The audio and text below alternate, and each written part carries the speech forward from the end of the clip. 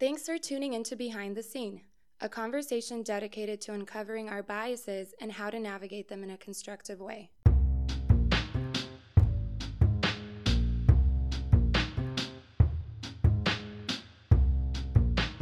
Hi, I'm Mark Bauer, And I'm Brandon Polk. and welcome to episode 4 of Behind the Scene, a weekly conversation focused on understanding the biases that are at the root of society's racial tensions. For this episode, it's important that we talk about justification, or the excuses that we make when we're confronted with our wrongness. The last 3 episodes, we've talked about why we misunderstand each other, the normative white culture that we find ourselves in, and the anger that resides in the black community from continued inaction on our part. So these conversations have no doubt caused a bit of anxiety and discomfort within you. Our typical reaction when we experience that kind of discomfort is to take it and put it on somebody else. If it wasn't for you, then I wouldn't be feeling this way.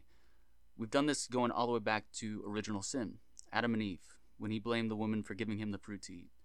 We become the best defenders of ourselves in those moments to absolve our responsibility to engage in ownership of the issue. And taking ownership is important to moving the conversation forward in a healthy way. I'm thinking of kind of like a bubbling brook, which is really healthy and full of life, compared to a stagnant pond, which is lifeless and kind of gross. When it comes to the racial conversation, our society is really wrestling with who's responsible for what part of the conversation. Both sides, when operating out of a place that is unhealthy, might put too much blame on the other. When we're operating out of a place that is healthy and in pursuit of the truth, we take ownership of our role in that particular conversation. But when we don't take responsibility of it, then sometimes there are horrific consequences. An example of that occurred in Dallas, Texas last year when a police officer shot and killed a teenager at a high school party. And this is interesting for a number of reasons. First, you might say that the officer had unconscious or maybe even conscious biases that he hadn't dealt with. And two, when he was confronted with that wrongness in court, which occurred recently, all kinds of justifications he made for his actions. Now, Brandon, can you talk a little bit about the details of this case and why it's significant?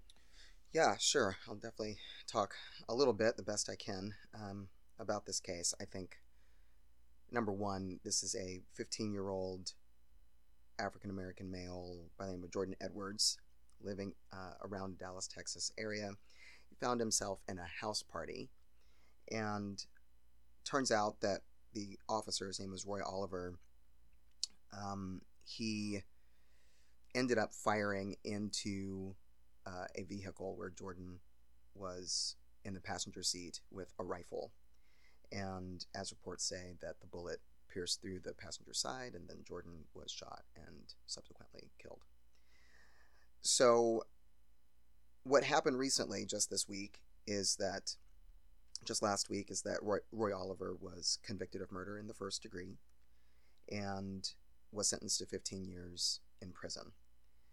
So a couple of things I think that are really important to say here. One is that it's very rare for police officers to be convicted.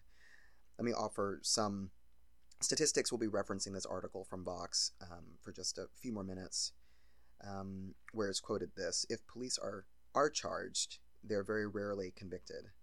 The National Police Misconduct Reporting Project analyzed 3,238 criminal cases against police officers from April 2009 through December 2010, and they found that only 33% were convicted, and only 36% of officers who were convicted ended up serving prison sentences. Both of those are about half the rate at which members of the public are convicted or incarcerated. What I think is really interesting here is that this case in the media is around the time, we're talking about other police shootings and police officers going to trial for their alleged roles in those cases where people have lost lives, Philando Castile, Tamir Rice, and the list goes on. I think what was really unique about this case is that a jury, coming up against all of the cultural pressure to support police officers and to take on the what it means to define reasonable doubt as it would seem is always the main wrestling point when it comes to police officers and their justification or their understanding of why they would be allowed or why it was appropriate for them to fire, in this case, like Roy Oliver did. But what one of the prosecutors said about the teenager, Jordan Edwards, was this, and I quote, "It's not a fairy tale. He really was that great.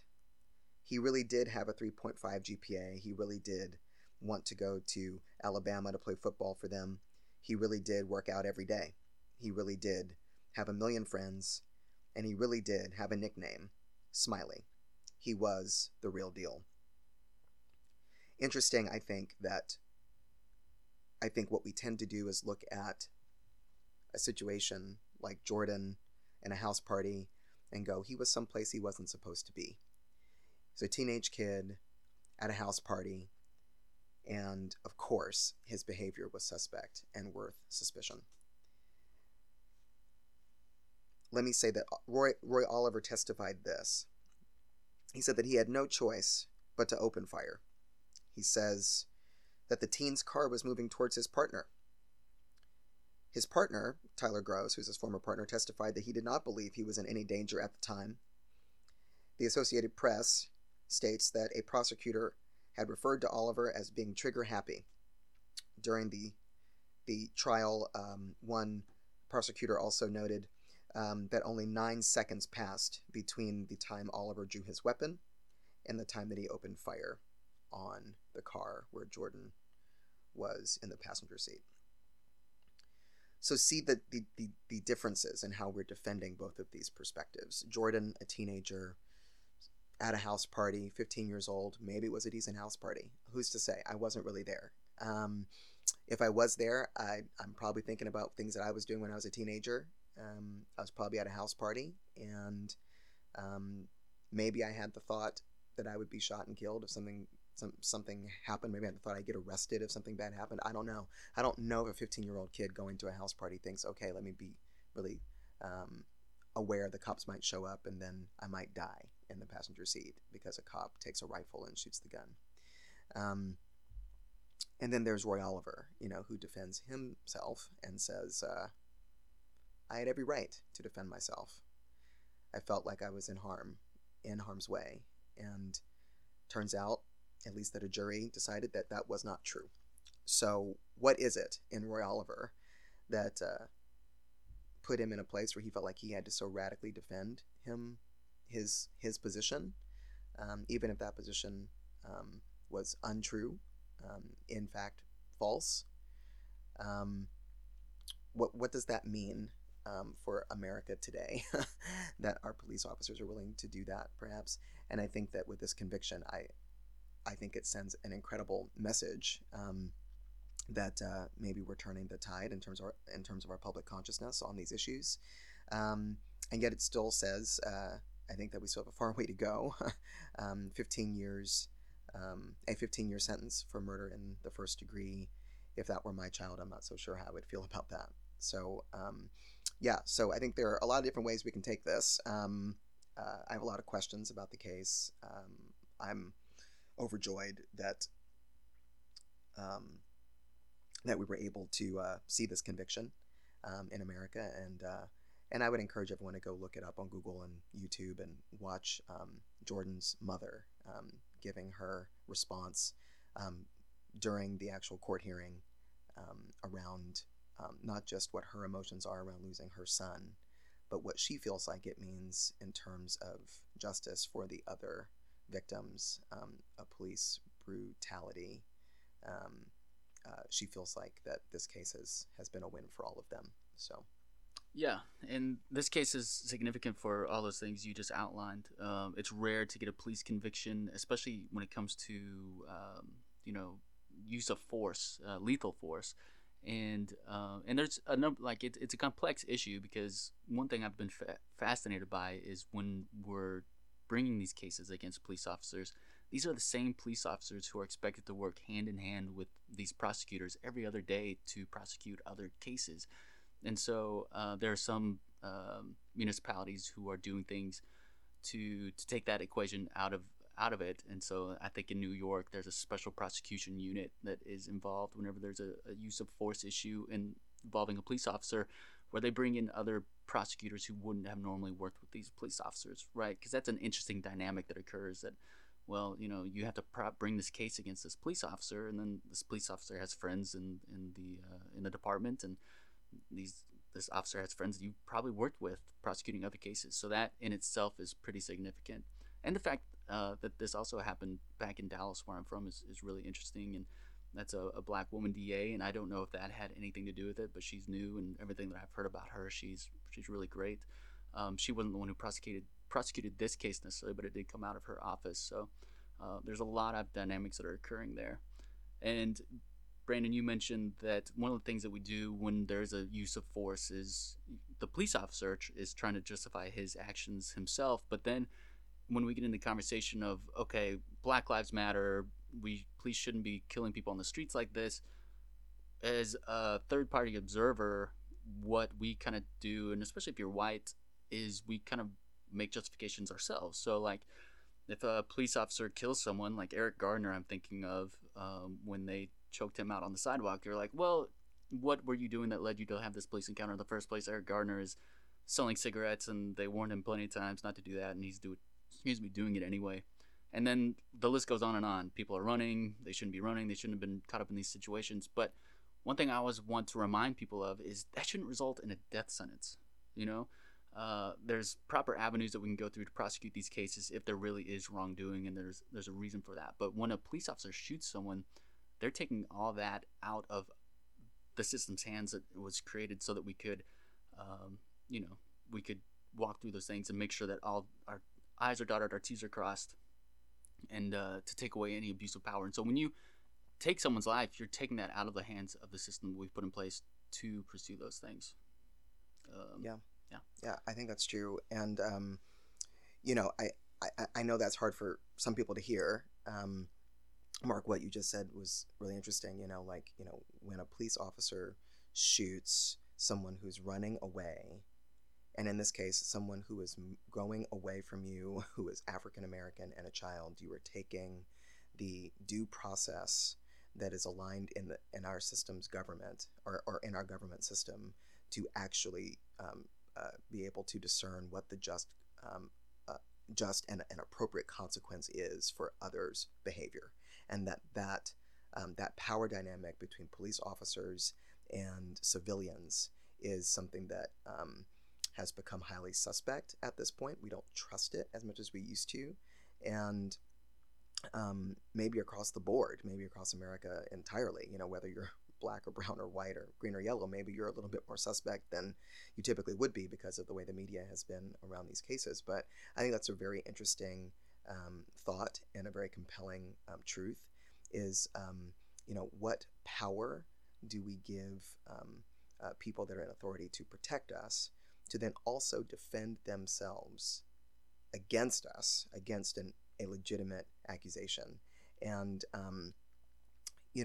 if we are to personalize that, whether you're a white person looking at the Black Lives Matter movement, and we've referenced, the Baltimore riots or the riots in Ferguson, if you're a white person looking at that, what are the justifications? What are the reasons that you give yourself in order to say, well, you know what, maybe they had a reason, for shooting Michael Brown. Maybe they had a reason for shooting Philando Castile. Maybe there was a real reason, why that person had to die, as opposed to the other types of decisions on the spectrum of decisions that could have been made, other than the most extreme one. I think if you're African American, and I think that we're dealing with this, or if you're black or brown, you're dealing with this in a different way. And I think culturally, we're looking at white people and saying, well, this is all your fault too, and not able to always discern what our responsibilities are, what our potential for growth is, and maturity, and that's not to deny that there are these systems of like continued oppression, that are messing with us still holistically, but don't we have some things that we can do in light of that as well, to be a part of the love story that's being told in the name of human dignity? And I think that that's part of our history. It's part of my culture. It's part of my upbringing, is that regardless of what was going on, there was an attitude of being able to rise above all of these things, to rise above the oppression, to rise above hatred, and to still show love for the oppressor. And how do we do that? And so I think we've got two challenges going on here from two different frames of reference. If you're black or brown, and then if you are white, what are we justifying? What are we passing off? what are we denying, or kind of abdicating our own responsibility in taking on at this juncture of the culture? Yeah, and going back to kind of what excuses are we making for, oh, well, they shouldn't have had that police interaction in the first place, or you mentioned a spectrum of decisions. Like, there's always a spectrum of decisions that we can make. And sure, like, I can think of examples too in high school, and I've used some examples before in the past 3 episodes, and maybe the picture that you guys are getting of me isn't really a holistic or healthy one, but I sound a little deviant in some of these stories. But I can think of specifically 3 interactions, and I didn't get in trouble when I was in high school. I was really actually a pretty good kid, never been in trouble with the law. And I can think of 3 times where I've had a police interaction where I was legitimately running away from the situation. A couple of house parties. There was a bridge nearby where I grew up, and we were jumping off the bridge into the lake. The police rolled up, put on his lights, and then I tried to sneak away stealthily. I'm like dripping wet and in this tall grass. I was an idiot. But in any of those moments, it would have never crossed my mind that I was in danger of being shot.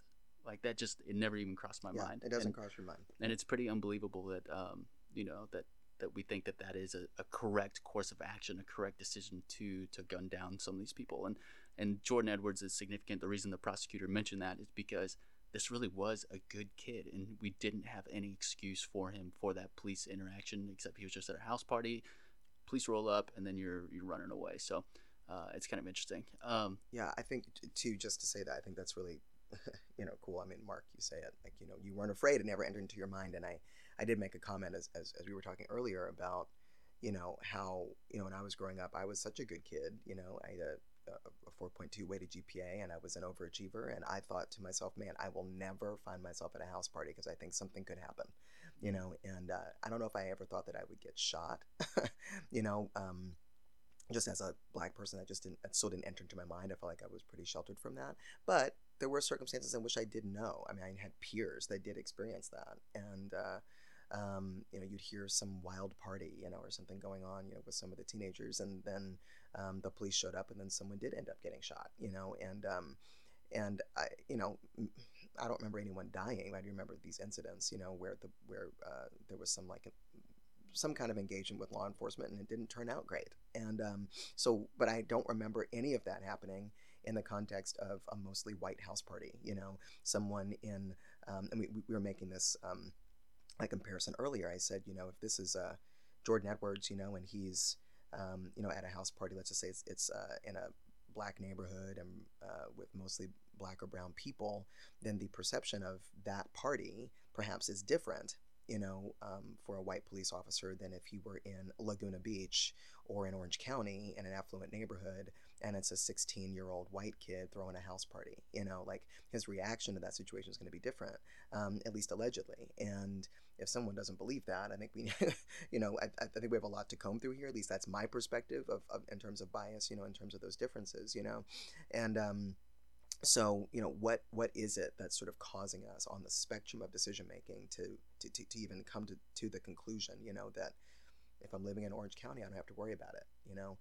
If I'm living in Baltimore, I have to worry about it. And what are we going to do in order to engage that conversation at a level that reduces the bias, that reduces these incidents? And I think we can do that, but I think, of course, it starts at home in the heart of the person, and every person has a part to play in that conversation. Yeah. And talking about the white part to play in that conversation, this case had a system set up, the court system, the prosecution, the defense attorney, the judge, the jury. They all played a role in bringing justice to this, because Roy Oliver, he was bringing up all kinds of defenses. He felt like his life was in danger. And then when the jury heard that, when they came time to make a charge, they're like, no, not really.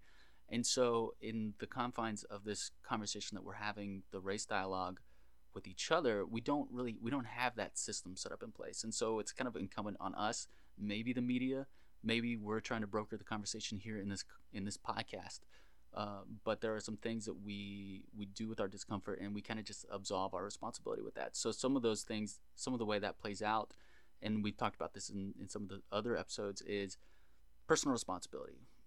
Black people, if you just took responsibility for yourselves, you went to college, if you educated yourselves, or if you just stopped getting in trouble and having these interactions with police, if you just stopped setting fire to cars in your community and rioting and blah blah blah, then you would be in a better position to elevate, your flourishing in the society. So that's one way that plays out, and those are things that have unfortunately come across my own lips, and I hear friends say that all the time. If only you would just take personal responsibility. So, what might be a healthy outlet for people to when they experience this discomfort is to do the personal work, the personal introspection that says, okay, what is my part in this story, and not in a way that produces shame, because I think that that's an indicator that you're not doing it right. If you feel shame, then that's a no-go zone. I don't think you should be operating out of shame. White guilt, I think, is an indicator that that you've been probably heaped up too much responsibility onto the conversation. And so if you're operating in any of those areas, then probably revisit your part in the story, because we talked about how we didn't. It wasn't me. I wasn't the one giving lashings. I wasn't the one who owned slaves. People who looked like me owned slaves. People who looked like me created this social construct that benefited people who looked like me economically, and that's what we talked about. Whiteness. That's what that is. But what do I do with this, Brandon? And your background is kind of in social work and counseling. What are some of the tools that we can use to kind of push through that and do that introspective work? Yeah, sure. I mean, I think we can pick and choose which issues we want to get involved in here as we choose. We choose the ones that we that are close enough to us, but not so close that we feel like we are really culpable. Something that comes to mind. I know that people are really impassioned about the environment. And let's just say, you're a 10-year-old kid. You hear you get some education on what's going on in the environment, and you become an environmentalist or a person of protest, and believe about sort of reducing our carbon footprint and things like that. And there's some really passionate people out there, that they do certain things with their lives. They make sure they recycle, they make sure they limit their trash, they use, glasses and not plastic. There are certain decisions that they make, but are they responsible for the environmental changes going on? Would they ever say that they are responsible for it in terms of how it began, or who's responsible for it? So what is their responsibility to engage the conversation on climate change in a practical way, from a personal level, but also at a more holistic way of talking about things and engaging these conversations with other people. They don't come into it thinking it was all my fault. They come into it with a social responsibility based upon what's going on in the present. And I think that is where we are moving in this conversation. If you are white, I have heard this so often because I have so many white friends who I have this conversation with, and the one thing I heard, or that I constantly hear is, what am I supposed to do? Am I supposed to give away my house? Am I supposed to give away my land if you don't feel that as a Black person you've gotten your due? Are you saying that it's my fault that you don't have what you need, that you don't have the resources that you need? And I think we're well beyond that in this conversation. It's been so many years. I'm not looking for the promised 40 acres and a mule from the government, that Lincoln told me I was going to get. I'm not looking for that. What I am saying is this: you are living in an environment that you were not personally there for the construction of, but you are benefiting from that environment. And how you've benefited from that environment also means that you have resources to address the carbon footprint of how this conversation continues. I don't think that's deniable, but I know that's hard. I feel like it's hard. As a Black person telling that to a white person, I'm asking you to engage. I'm asking you to engage in a way where you don't feel ashamed and where you don't really feel guilty. I'm asking you to engage in a way that brings you to a place of emotional elevation and intelligence around the value for human dignity, the value for history, the value for synthesizing those two things together in terms of your personal service. And that work, as Mark said, starts on the inside. And if you are not able to enter into that as an invitation, that's an invitation from me, as an invitation from a higher power to become more integrated, to say, you know what, I wasn't there. I didn't own slaves. My family didn't even own slaves, perhaps, for many of you. But what I can do is I can look at the environment and say that I want to be a part of reducing the carbon footprint of racism here.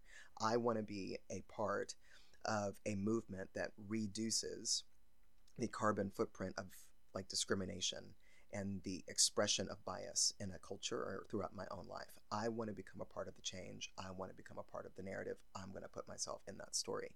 And the great thing about it, because we live in a fantastic world, and more importantly, we live in a fantastic country, if you're listening in America today, is that we have the option to engage or not. So there's nothing that we can mandate. I can't mandate you to open up your heart and open up your mind in a new way. I can't mandate you to be challenged, but I can ask you to be in relationship. And I think that's one of the reasons, if not the reason, why we started this podcast, was to engage the conversation in a way that was so compelling and it would cause us to think differently about our own behaviors and how we engage. So in terms of some practicals, number one thing I say as a therapist is go get therapy. I mean, that's number one, just anger, towards, Black people in the context of Black Lives Matter, for example. Most of that animus, is probably not coming from the movement. It's probably coming from somewhere on the inside of you. It's coming from your history, your family history, your relationship history. Some of the accusation that I oftentimes hear, is about affirmative action, and why should the government mandate that these spaces, that public spaces and government spaces and even education spaces make room for people of different colors in order to diversify it. If there's someone that's more qualified, perhaps, in a job, then why would we, and if that person happens to be white, do they lose their job to a Black person or to a brown person? And I think having a deeper type of conversation around why that bothers people, around why that bothers you, is can be a very compelling one, but it's hard to work that out on a podcast, and you need to work that out in a therapy chair. Because the fact of the matter is that it's not about giving someone who's less qualified an opportunity. It's about giving someone who's as qualified or more qualified an opportunity who would not have otherwise gotten that opportunity because of the color of their skin. No one wants someone, I don't want someone as a Black person to have a job or to have an opportunity that they're not qualified to have, regardless of the color of their skin. But that's just an example that comes to mind. But so yeah, get some therapy. That's number one. I know I do. So Mark wants some therapy too. I've talked about it at our launch party. I even talked about how, some of the things that I thought of for this podcast in the first place came out of my own therapy, and how I saw that those tools that I was learning in the context of a relationship with someone that I was in with at the time could be applied on a macro level to this conversation, because it's, you tease it out, and the same feelings that I feel in relationship with someone else is the same that I feel in a broader context when it comes to this conversation. And the same things, the same discomfort, anxieties that I'm feeling about my unhappiness, I was putting on the other person, and that other person was putting on me. And so we kind of, one of the things that you learn in therapy is that, you do your own work, and suddenly the problems, the list of grievances that you had against the other person are minimized. They suddenly become unimportant or less important. Certainly there were legitimate grievances that she had against me and that I had against her, but that list became so much smaller once we individually started doing our own work. And Brandon, you talked about kind of elevating and anchoring something to a higher power. And for us, that was, this relationship is important. It's bigger than you and me individually. And so we are willing to put in that work. And in the context of America, I think that we can flourish so much better. One, just as individual people, if we're doing this work that we kind of tend to put off. I don't know if it's an American society thing or if it's just human nature overall. We kind of tend to run from doing that introspection because it kind of signals that we are imperfect. It kind of highlights, puts a spotlight on our own brokenness, and we don't like to do that. You know, we kind of like to think that we are good people, but a good, healthy, I talked about a bubbling brook earlier. If you're stagnant, you're unhealthy, you're not very full of life. But if you're doing this introspective work, it's going to lead to more human flourishing. Owning your part of the story, owning your brokenness is just part of a life that brings so much more happiness, because your happiness isn't dictated by circumstances and other people. It's something that comes out of your own, out of you, I guess, out of yourself, right? Yeah, sure. And this is not like, this conversation around, getting therapy, sitting in a counselor's chair, is great. I think a lot of people, will need that. A lot of people just need to build their friendships and build their relationships. We talk a lot in the therapeutic world about how, most of your friendships are the therapeutic connections that you need. I had a grandparent, that would tell me things, like, show me your friends, I'll show you your future, and I think that means a lot in terms of being able to work out some of our conscious and unconscious bias, and I'll also just say this, I have clients, white, black, and brown, who come to me with a fair amount of connection to the issue of race and race relations in this country. This is how they get to me, is because they have an anger that they're working through, either an anger at sort of the quote-unquote white system, or anger in the other direction, where you have people that are white, who are dealing with this sense of like oppression that they're feeling, from black or brown people and movements, that are speaking not so kindly against, these oppressive systems, because they think it's actually talking about them. So I work with both, and what always comes out of it, out of that expression of anger, is a disconnection with what's going on in themselves personally, why they feel the need to defend their position and to defend their posture, or the decisions that they're making and their opinions and how they communicate. All of that comes, from a place of pain, of significant pain going on in the person. And sometimes that comes from parents, comes from childhood in some ways. It comes from relationships that you've had, and consistency in those relationships. Sometimes things that happen over and over again, that cause a way of thinking, and what I think that that our culture is desperately in need of at this point is sort of like a social way of looking at how we are feeling and thinking and then behaving, and that we is a therapeutic thing of really how to look at how to change behavior and do behavior modification. And if that's really what our goal is here, then we have to start with what we think about people, what we think about ourselves, and what we feel about ourselves, what we feel about people, what we feel about circumstances, we feel about communities. And then our feelings will always lead us to behaviors. And take this police officer, Roy, what is it that he was thinking about the world? What was his doctrine of self? What was his doctrine of the world? And then what did he feel about it? What did he feel about himself? It was all a reporting about himself. I felt unsafe. And I had a duty to then what? Defend himself. That led to his behavior, if you see what I'm saying. So what is it then that we need to change about the way we think and feel in order to change our behavior? Yeah. And this is I feel like a lot that, when it comes to, like, we're just skimming the surface of this, and I kind of want to put not a bow on it, because we still have a few minutes here to talk about it, but one of the things, I guess, contextualize it and try to rehash where we find ourselves. So one of the things that we just haven't done as white people, or in the context of the race conversation, is we haven't even dealt with the bias. We see it in the news, we see these conversations taking place, we see these accusations of racism, makes us uncomfortable, and so we try to deflect responsibility. And so we say, well, that wasn't me, I didn't have any part of that, so I don't have to engage. And so we kind of shift the field goals a little bit, right, or the goal line, and we're constantly moving that. And so then when we say, well, okay, you you weren't there. It wasn't you who owned slaves specifically, but you exist in this society that has benefited from it. And so, what is the reason that compels us to be confronted with this brokenness? And for me, it was kind of a realization that I didn't choose the time or the place that I was born into, and where my successes have occurred in my career have all been from something that I was exposed to and introduced to. People took the time to pour into my life, and these people were in my life in the first place because of just where I was in the universe. I didn't choose when or where I was deposited here. My parents maybe barely decided that, right? Like that was something, and then even their meeting was something that they couldn't control. So we find ourselves in this universe where we don't have any control about anything that we bring to it.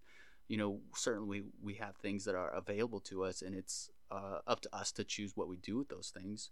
But if you think about how your success came about, it wasn't completely on your own. And so when there are people who are born into this universe with kind of the things, without access to the things that you were, I think that it is kind of incumbent on us, if you want to get theological about it, to be the distributors of equity in the universe. And I think that if you are blessed, we don't have to use the word privilege. If you can use the word blessed, if you are blessed to have these resources available to you, distribute those and provide access to things to people who wouldn't have traditionally had access to them, and expose them to those things, and then give them the tools and see what they do with it. Yeah, definitely. Yeah, we have a lot of growth, but I think that we are at the point of just beginning, and that's positive and that's hopeful. The things that we can't control are just that. They're just things that we can't control. And personally, what I know I can control is the love I have in my heart, the confrontation I give myself when I'm not operating in that love, when I'm feeling frustration. What do I call it? When I'm feeling frustrated, do I call it something outside of myself? Do I say, Mark, it's your fault that I'm frustrated? Or do I take the time to not take the easy way out and to actually ask myself questions, I think, if I'm going to reference, this case one last time, I think that the district attorney's office, in that place, this decision, to prosecute this officer was not an easy one, and it wasn't a popular one. But what's going on in that office that someone was willing to take that chance and to take that risk? And I think that it starts with a person who decides that they're going to ask questions about who they are, about what their values are, what their principles are, and then to engage in a way that is different, even if it's unpopular. And I think that's the call that we all have to answer, is a call to identity, a call to character and character development, to say, just because I wasn't there, because I didn't do anything, because I didn't commit a crime, because I didn't hold slaves, or because I didn't express bias, because I didn't exercise racism or discrimination in my own life, does that mean that there aren't sins of omission? Does that mean that there are not sins that are based in what I do not do, sins that are based in inaction? That if there's something to be done, something that should be done, why do I pass the buck to someone else to do it, when there's enough room, there's enough injustice in the world for me to get involved, for each one of us to get engaged? So I think that's the calling right now. So what are the next steps for us? What are the next steps for me? I'm going to continue talking about it. I'm going to continue asking questions about myself. What am I deflecting on other people? What part of this racial talking about relations and reconciliation, how much of that do I need to grow into myself, in terms of how to bring people of all races together and to the table, but in a way that's equitable for the oppressed, in a way that's equitable for the disenfranchised. And I think that's hard and it's complicated, but I think if we personalize it and decide we're going to do something every day with our lives, I think that there are 100,000 decisions, that we can make every day, if not more, for the cause of justice in the world and for the sake of human dignity right in front of us. So if you guys are ready about that and all about that, I think this conversation has been a good one. Yeah. I'm excited to continue engaging this conversation. One thing that I just thought of too is, Brandon, you mentioned at the launch party the story of the Good Samaritan, and there's lots of different things that you can take out of that story. One was the Samaritan, wasn't viewed as someone who was had a very good status in that existing society, right? Like, he passed by this person who needed help, but it was this person who you kind of looked down on, who was the actual one who dispensed justice and helped this person. All those other fools who passed by this person who needed help, what were the excuses that they were making? Was it, oh, I didn't beat that man, or I wasn't the one who caused him to do this, or maybe he deserved a good beating and that's why he kind of finds himself in this place? What we have to do is we have to see that regardless of the circumstances that led us to this moment, we have an opportunity to make a decision on what we do with it. And I think that if you want to talk about personal responsibility, then it's right in front of you, and that's where we can have access. We can kind of take inventory of, well, what's right in front of me right now? And if there isn't anything in front of you right now, Brandon, you mentioned in the past episode, then where are you living? Are you kind of inoculating yourself from opportunities to shine light in darkness? And that's something that I am continuing to look for ways in my own life, investing in some nonprofits monetarily, and also giving of my time, maybe doing some mentoring with some young men who might not have some good male figures to look up to. And so that's what you should, I think, if you take away anything, look at yourself. What is that discomfort? What is it signaling to you? Because it's signaling something. And it doesn't have to be good or bad. Just look at the signals that are being told to you and kind of deconstruct what it is that you think that it is telling you. Shame, what is that telling you? Resentment, what is that telling you? Anger. Yeah, and the like. Yeah. I think that's totally right. And I think that my final encouragement here too is that if you're hearing this and you're like, I'm just not there, and I just wasn't there, and it's not my responsibility to really do anything. I think that my encouragement is this: you really don't need to defend it anymore. You just don't need to. I love you. We all love you, and if people don't love you, don't express love for you, and then that's on them. But you don't have to defend anymore. We don't have to defend anymore. I think it's more important that we stop defending and start doing something good, and that we start listening, and then we take what we hear and consider for a moment. This is the courageous part. You have to consider for a moment that you just might be wrong on some things in terms of how you've seen it, in terms of how you've believed it, in terms of your, maybe it's an upbringing thing, maybe it's something else, maybe it's politics, whatever it is. But I think it's important, if we're going to grow as individuals, grow as people, we have to come to a place where we understand we do not own the market of education or of our perspective on any given subject. And if you're not open to being wrong, then you're not open to being elevated. If you're not open to being wrong, you're not open to being honest. If you're not open to being wrong, then you're not open to helping in a way that is really helpful and beneficial for those people, for those entities, for those communities. So if you're concerned about helping, you're concerned about doing good, then this conversation is definitely for you. But I'd say don't worry about being defensive anymore. Know that there's enough love to go around. And unfortunately, there's enough hate to go around too, but love will always win. And if that's where you want to be, and that's where we want to be, then I say we do that together and we grow together in that direction.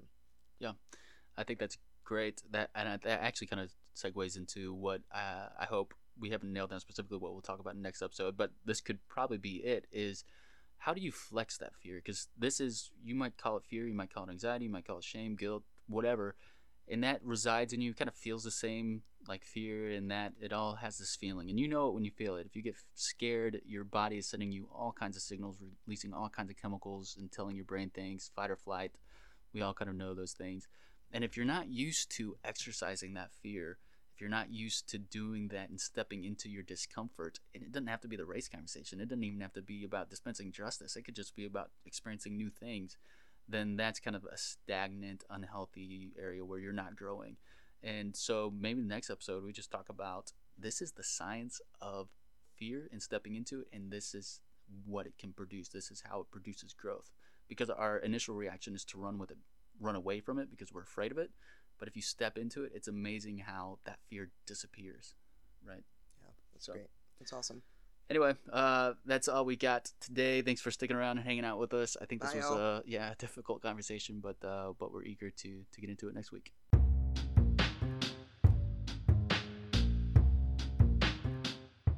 Thanks for tuning in to Behind the Scene. Just a quick reminder that the views expressed in this podcast are strictly that of Brandon's and mine and do not reflect that of our employer.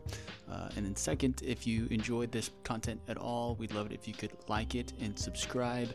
And then, of course, if you think you know anyone who would benefit from this content or would like to engage with it, please share it with them as well. And we will see you next time.